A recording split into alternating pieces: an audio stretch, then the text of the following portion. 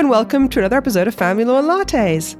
I'm Melanie Battier-Samuel, a family law solicitor at MBS Family Law, and today I'm joined by Matthew Richardson of Quorum Chambers. Matt is a barrister and a mediator. As a barrister, he specializes in financial remedy and family property cases, including divorce, the separation of unmarried people, the entrance of wider family members such as TOLATA claims, and financial support for children, Schedule 1 claims. As a mediator, he specializes in family disputes across all areas of family law, including but not limited to family finances, the arrangements for co-parenting children, and the involvement of wider family members relating to both finances and children. In this episode, Matt will be providing us with a reminder of the things we should be considering when dealing with pensions in a financial remedy context. Hello, Matt. Hi. Hey, welcome to Family Law and Lattes. Thank you for having me. Thank you for coming on to this podcast, and thank you for coming to talk about a topic that I absolutely hate because I'm irrationally scared of this one. Pensions in financial remedies and trusts are the two things that always put me in a cold sweat because they're so important, and I'm always terrified. So thank you for coming to review this with me and to kind of remind me of what it is, how to deal with them, and pensions and financial remedies generally. So thank you for that. I'm going to start off by asking you to introduce yourself and to give us a little bit of background of what you do and who you are. So go ahead, the floor is yours. I'm Matthew Richardson. I'm a barrister and a mediator from Quorum Chambers. I have, an emerging specialism in pensions because for some reason I don't find them terrifying. But I'm also interested in sort of all things to do with the future of how we do family law, making it better for everyone, less stressful, more productive. Sort of all things well-being, I suppose, because actually well-being connects into productivity and, positive outcomes, et cetera, et cetera. Actually, pensions sort of fits into that in a weird way because people tend to be a little bit surprised that I think pensions are really interesting, which is fair enough. But actually, I think they're one of the great sources of unfairness in financial remedies work that's sort of under-considered. And that's why I'm quite keen to sort of, train and educate and spread the message about how important they are and how they're actually not that scary. I do realize there's a weird sort of irony in sort of explaining to people that they don't need to be that worried about it and it's not that difficult because I sort of do myself out of a job in one way. Yeah, be reassured that even if you do say that, although it may make it clearer for us and the conversation we've had, you have made things clearer for me, but we're still going to have to rely on other people to help us out here. So don't worry, it's true. Your job is safe. Yes, well-being is something that you and I both involved in. You've spearheaded several campaigns, particularly through Resolution on that.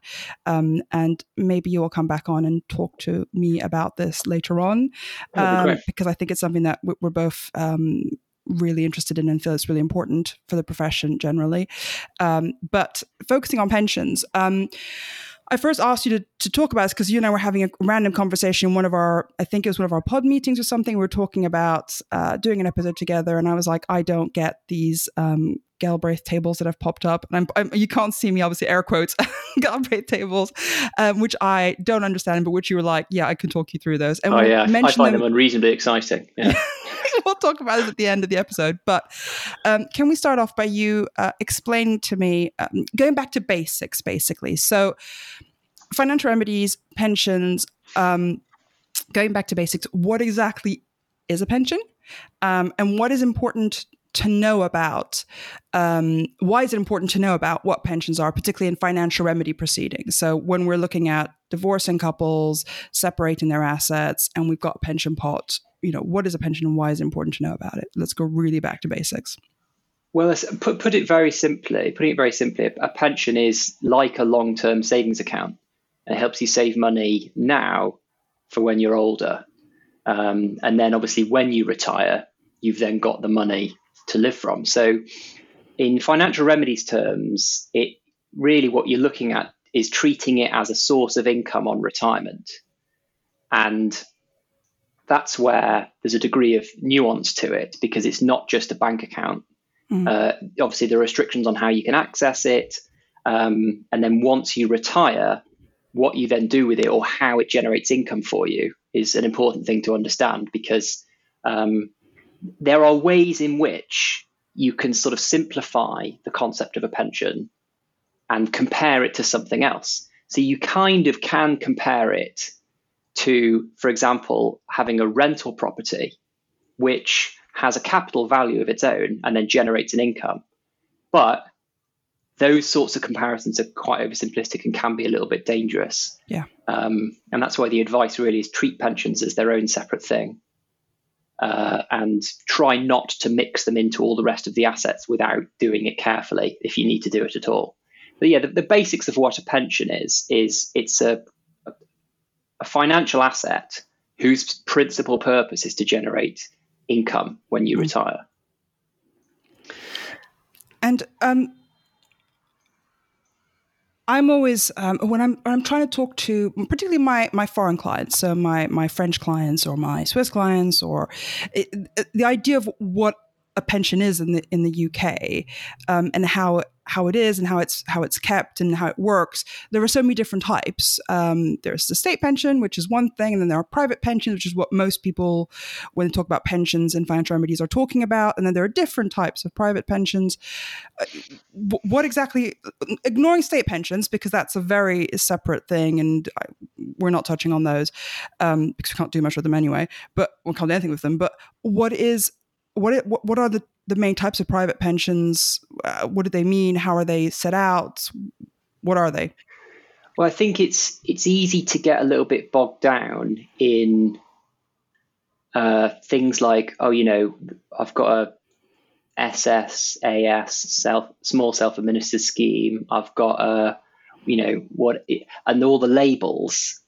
There are lots of labels for pensions, and actually, broadly speaking, they divide into two different types: the defined contribution pension scheme or a defined benefit pension scheme. And what that means is you're sort of looking at how you value something. So a defined contribution scheme, or frequently they're called occupational schemes, is one where the value of it is defined with reference to what you've contributed to it.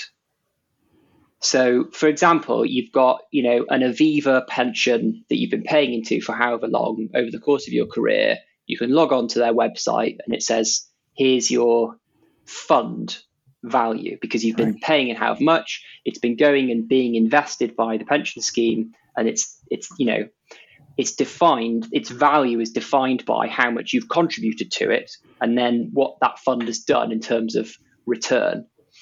And then the other type of pension scheme, defined benefit, is typically your public sector scheme. So, firefighters pension, NHS pension, often called final salary. Okay. Whose value is principally with reference to the benefits you get from it. So its value is defined by the benefits it produces, defined benefit. So, for example, you've got someone who's been working in the NHS for however long, and then their pension references their salary in whatever way the NHS have decided to do that, with reference to years of service, et cetera, et cetera. But the way in which you understand its value is by looking at how much it pays you on an annual basis going forward. Sure. So they're the sort of two big sort of differences, or two big types of pension, and sort of ne'er the twain shall meet is kind of the message from a lot of pensions experts and from the pension advisory group, et cetera, is that when you get the figures from these pension schemes, you write off to Aviva and they send you your statement. You write off to the NHS pension scheme and they send you your statement, and they've got the value figure for the pension. Those two things, they mean very different things. So that's why it's important to know that what kind of pension you're dealing with, because you can't just say, well, I've got 100,000 like 200,000 in a DC defined contribution fund and 200,000 in a DB defined benefit fund. It doesn't mean they're worth the same amount of money. Okay. So it's important to have, first of all, it's a really important difference to have and to figure out. And then all the subsequent issues of that are separate. Yeah. So like the first thing I do when I look at a Form E and I look at the pension section is I see whether I can figure out if there are different pensions and if they're different types. Because if you've got, substantial assets in pensions and one of them is clearly a defined contribution fund and one of them is clearly a defined benefit fund, it's an immediate red flag for, right, we're probably going to need an expert here. Okay. And that leads me on to the same thing the next thing is, which is how do you assign a value to pensions? How do you decide what they're worth? And we talked that they're two very different things, and 200,000 one is not the same thing as 200,000 the other. And so do you always need an expert to step in and No. decide what it is? Can you figure it out by yourself? With some of them, you can figure it out relatively straightforwardly. Like a standard, in inverted commas, defined contribution scheme where there are no special features so there's no guaranteed income or anything, and you'd need to check the paperwork for the pension scheme.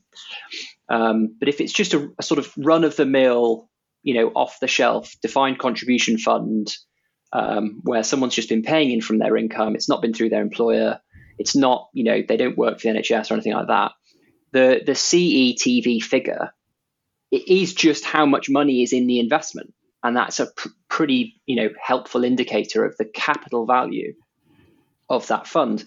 And with the defined benefit scheme, it's completely different, because when you write, we've been talking about the NHS, when you write to the NHS and say, please, can you send me, the information about my pension, and they send it back to you, and it's got the value figure there, what that means is actually how much it costs them to provide you with the retirement benefits that it states. So let's say you've got an NHS fund that provides you with £10,000 a year on retirement. The CE figure that they produce will bear no resemblance to the market and what it would cost to go and buy an annuity being a guaranteed income on retirement, will bear no resemblance necessarily to what it would cost to go and buy an annuity of £10,000 a year. Because the NHS have got all their own actuarial calculations, they've got their own investment funds potentially, although a lot of public sector schemes are unfunded, but that's probably a conversation for a more in-depth look. But basically, you get this defined benefit value figure back, and it could be 200,000, it could be 250,000, it could be 300,000. Different funds and different schemes will evaluate what it costs them completely differently to provide, for example, £10,000 a year. So that's why with defined benefit funds in particular, you need to be super careful.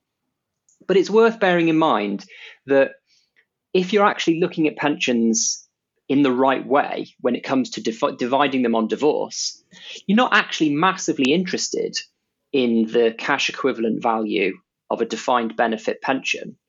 Because in the first instance, how much do you really care about its capital value when the point of it is an income producing asset on retirement? Mm-hmm. What you're more interested in when you get that, those statements back is how much does it pay when you retire? Yeah.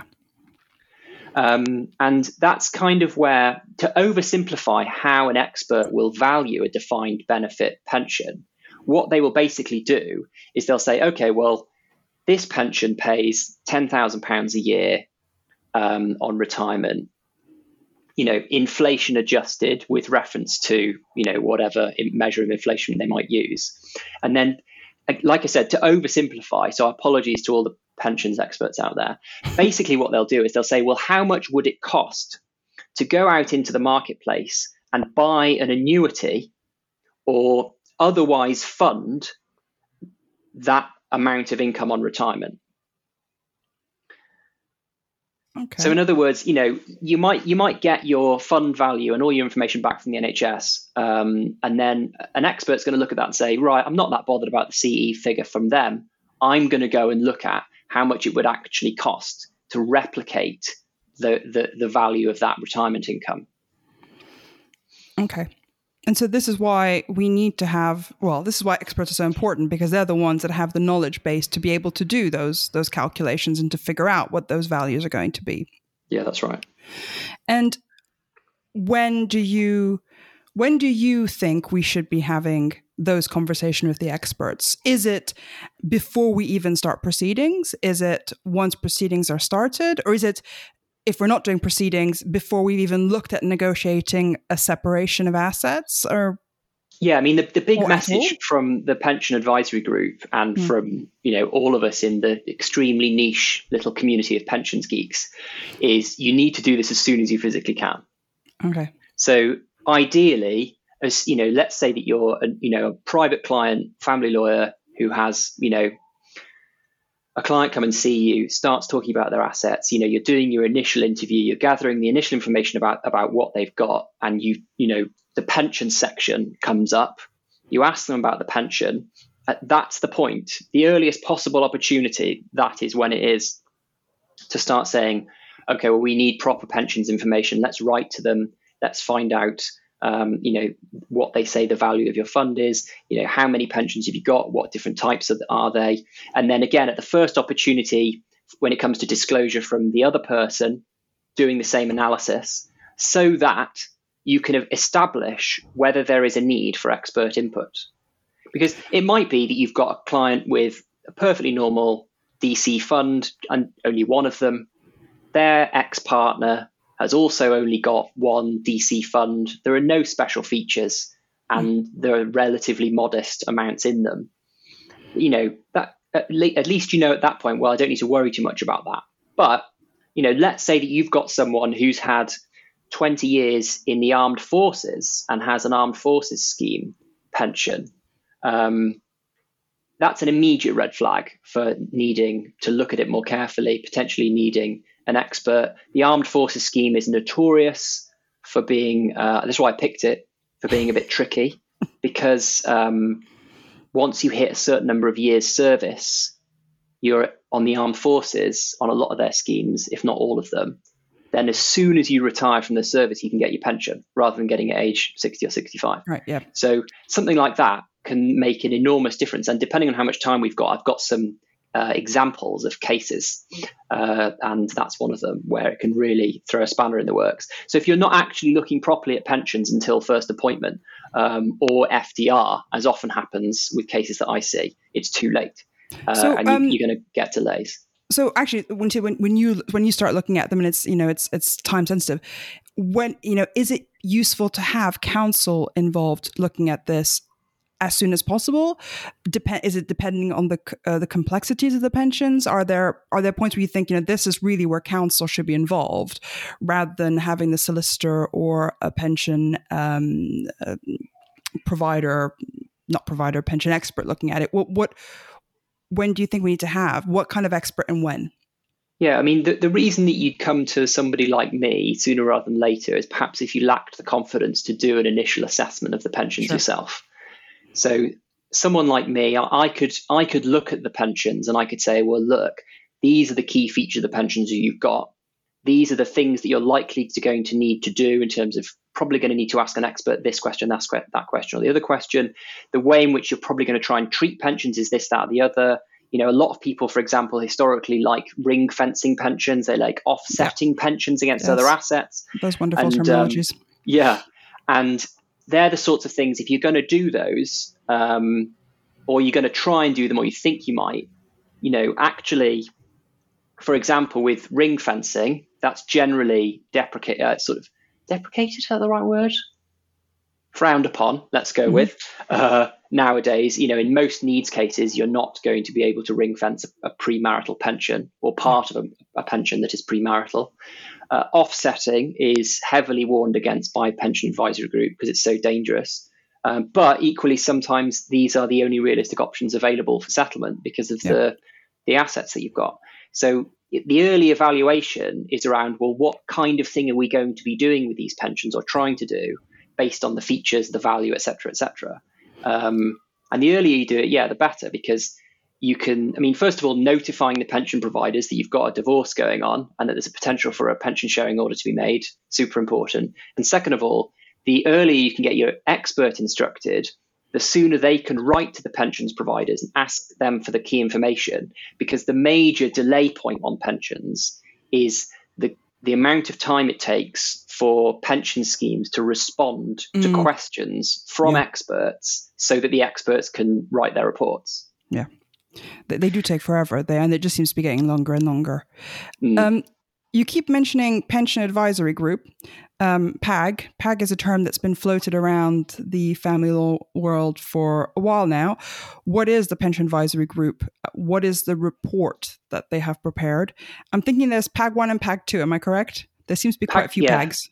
Yeah, PAG 1 is sort of still the current one. PAG 2 is being worked on at the moment, but it's a comprehensive report and sort of set of guidance that's been generated by an interdisciplinary group of people who basically noticed and did something about the fact that we've had pension sharing as an available order for decades, and there's literally been zero formal guidance on how to do it. Yeah.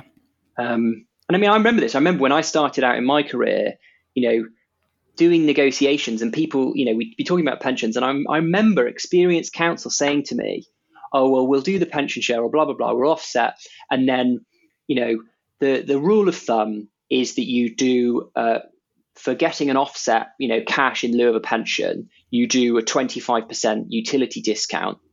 So you take the money that you would get by offset, knock off 25% to basically account for the fact that there's a great benefit to getting the cash now rather than having to wait. And then that's how we do it." And I remember I actually went away, and I remember sitting in Lincoln's Inn Library researching, hours and hours of research. Why is this the way that it's done? I'm being told by these senior practitioners this is how it's done. And I couldn't find anything anywhere that was a principled reason for doing it. And it's because there wasn't one. And the Pension Advisory Group have really, they've done an enormous amount of work to sort of bring a degree of standardization, common approach, and the right way of doing it into financial remedies practice. And it's worth bearing in mind that Macfarlane, as the president, has formally endorsed the report as guidance. Right. So it is in fact, the sort of pensions practice Bible in a way. This is how you do it.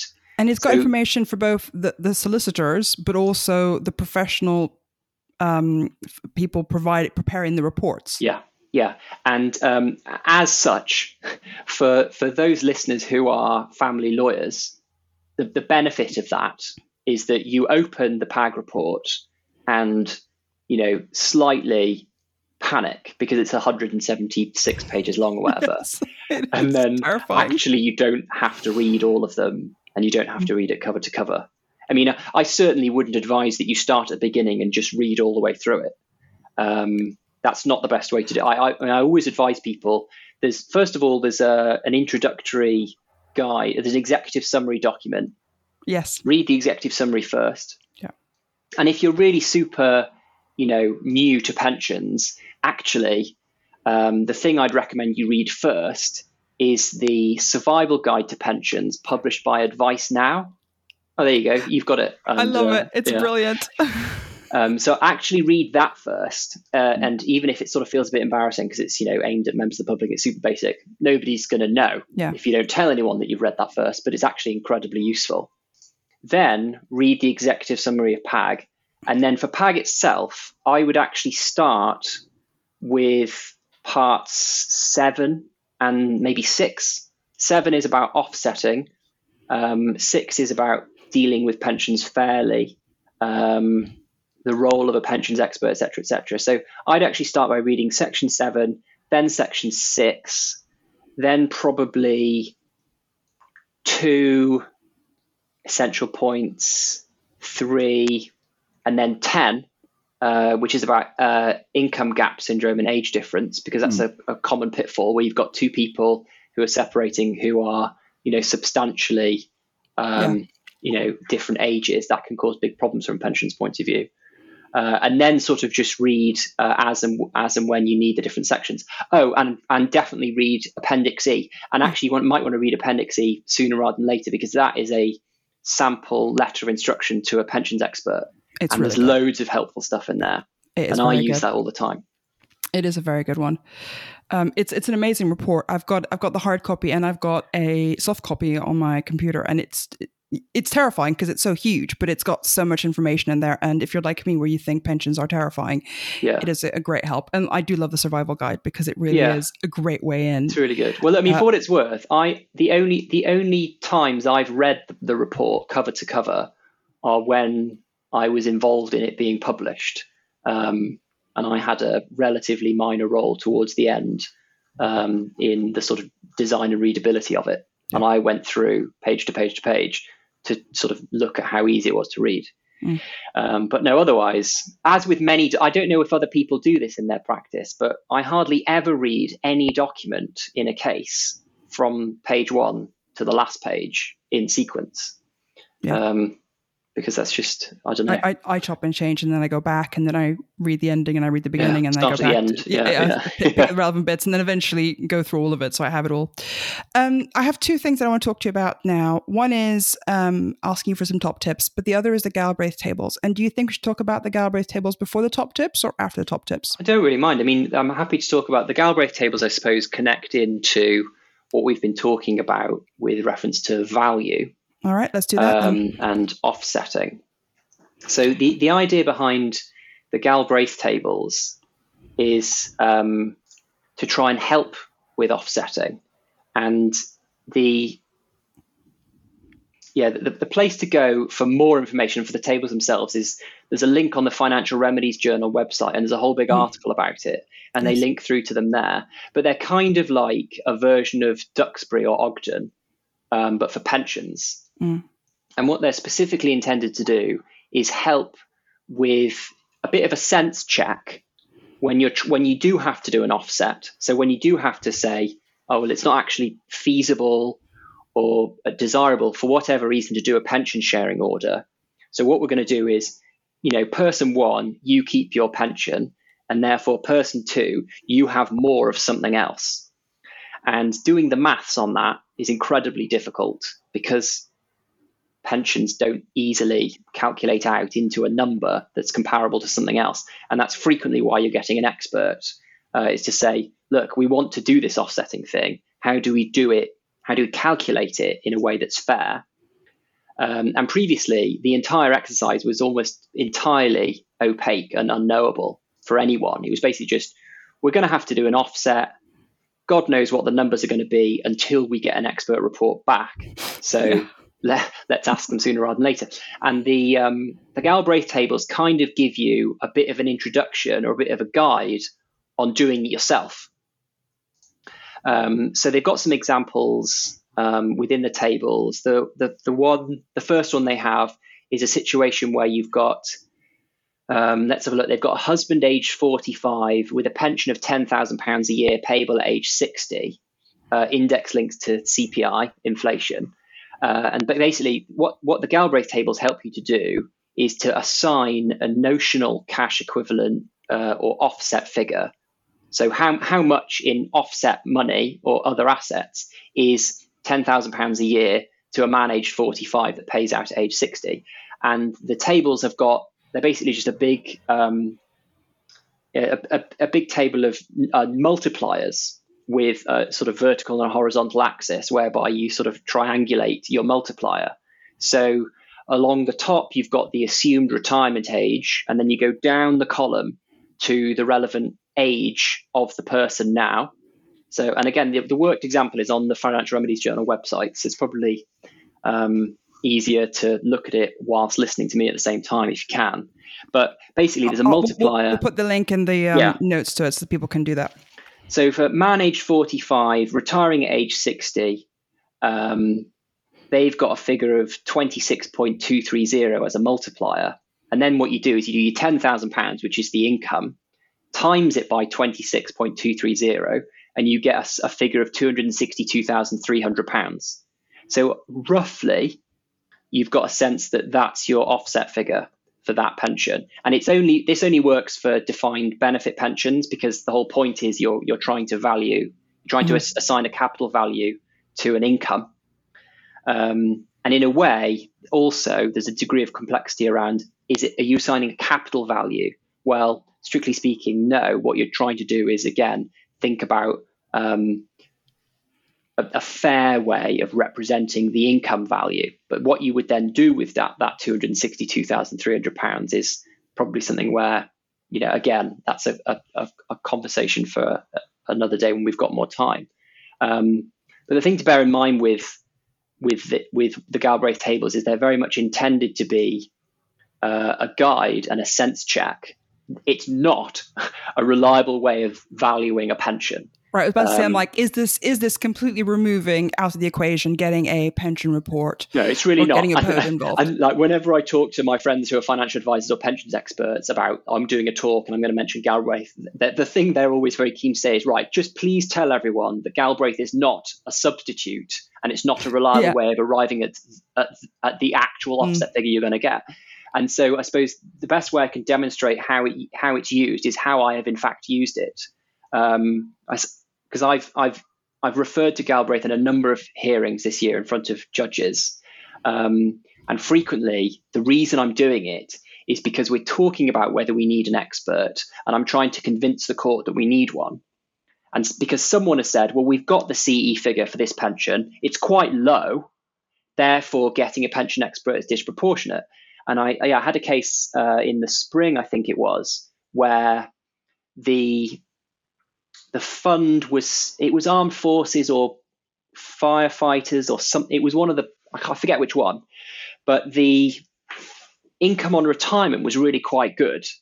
And the cash equivalent fund published by the scheme, I thought was suspiciously too low. I was like, that looks off. And so I opened the Galbraith tables. I did the exercise of finding the multiplier for the person's age and for the amount of income, and did the maths. And the rough value figure from the Galbraith tables was about £150,000 more than the figure published by the scheme. Yeah, and that convinced the court, oh yes, we clearly need a pensions report. It's fundamentally proportionate to what we're doing. So that's the sort of way in which I use the Galbraith tables, and that's the way in which they can be very useful, is to basically check, is this roughly correct or not? I do love this explanation because I've sat through a few seminars on the Galbraith tables and not understood a word of what they were saying to me. And in 5 minutes, you've made it quite clear, A, when to use it, B, how to use it, C, what the pros and cons are. So that's great. Thanks, Matt. Okay. Thanks for that. We're going to finish up with top tips. So if you could give me some key tips for how to make this work, how to use it, or and by make it work, I mean dealing with pensions and financial remedy situations, but also any key risks that we should be thinking about when we're dealing with this as practitioners. Okay. Well, I think I've already touched on the most important one, which is address pensions early. Yes, as early as you physically can. The thing that struck me earlier when you said, "Oh, we're not talking about the state pension, that's a different thing." I thought it's worth bearing in mind that although it kind of is a different thing, it also sort of isn't, because it is an income stream on retirement. Yeah. It's frequently the most valuable asset in a case, and people don't even realize. One of the private pension schemes about 5 years ago did the maths on the state pension by way of, capitalizing, giving it a value figure. And it was surprising. I think it was, hang on, I've got it noted down somewhere. Where have I got it? Here we go. So the cash equivalent value figure of the full state pension, and this was pre-pandemic, but it was, whatever, 8,000 or 9,000 a year, £327,000. Yeah. So, to miss an asset worth, nearly 350K is something that you shouldn't be doing. Always consider state pensions. Forms BR19 and BR20 are available online. That is how you get the state pensions forecast. And also give yourself a lot of time to ask for it, because in my experience, state pensions are always the one that the clients forget. And then you've got the deadline of, I've got my first appointment coming up or whatever, or I've got to deal with this. And then you're spent waiting months to get some sort of feedback. And the thing is, it's really easy. Like I fill them in for myself just to see how long it takes. It doesn't take that long, so long as the client actually does it. Yeah. So yeah, don't forget about the state pensions. Deal with pensions early. The Form E on pensions is really unhelpful. And I know it's a question for the Rules Committee, and the argument at Rules Committee level is that you can't change Form E just by changing the rules, that it's more of a legislative step. But the section in the Form E for pensions is widely acknowledged to be inadequate. Yeah. You need to gather more information than that. For example, there's no mention of state pension in the Form E, which is it's daft. Have a look into PAG. There's a checklist in PAG in one of the appendices, I think. I can't remember which one. But there's a checklist somewhere in PAG that's very helpful on have you looked at this, that, and the other. It's much more comprehensive than Form E will ever be. So that's very useful. Another thing that might seem small but really isn't is when you're filling in the pension sharing annex, once you've got your pension sharing order, box F on the form, the annex form, is a tick box that says where the transferee, i.e. the recipient of the pension share, has a choice of an internal or external transfer, which means they can choose to stay internal as a member of the scheme, or they can have the pension transferred out of the scheme so that the recipient can invest it wherever they want. Indicate what this is. And then it gives you a tick box, internal transfer tick or external transfer tick. Never, ever fill that in. Oh. Yeah, because ticking that box constitutes giving your client financial advice, which you're not regulated to do. Okay. So it's an important tip because it's a massive potential negligence point. So if it's going to be ticked, it needs to be ticked by the client, understanding what they're doing, and probably with the benefit of having received legal financial advice. Yeah, because fundamentally, what you're doing there is you're saying, I or my client wants to have this pension share transferred out. So implicit within that is the acknowledgement that that's a better financial decision than staying as a member of the scheme. How can you you can't give your client that advice if you're a lawyer. So don't tick box F is a big one. The other key issue to bear in mind is the 28-day period as between decree absolute and the pension sharing order being made by the court. So, and I've written this down and I'm going to read it out because it's so important and I want to get it right. A pension sharing order takes effect on the later of 7 days following the period for appeal or the date of the decree absolute. And so because the period for appeal normally is 21 days, the earliest that a pension sharing order can usually take effect is 28 days after it's approved by the court. Therefore, it's considered best practice to delay applying for the decree absolute until after 28 days so that the pension sharing order takes effect immediately on the date of the decree absolute. And what this ensures is that the person receiving the pension sharing order remains the legal spouse during the 28-day period. Yeah.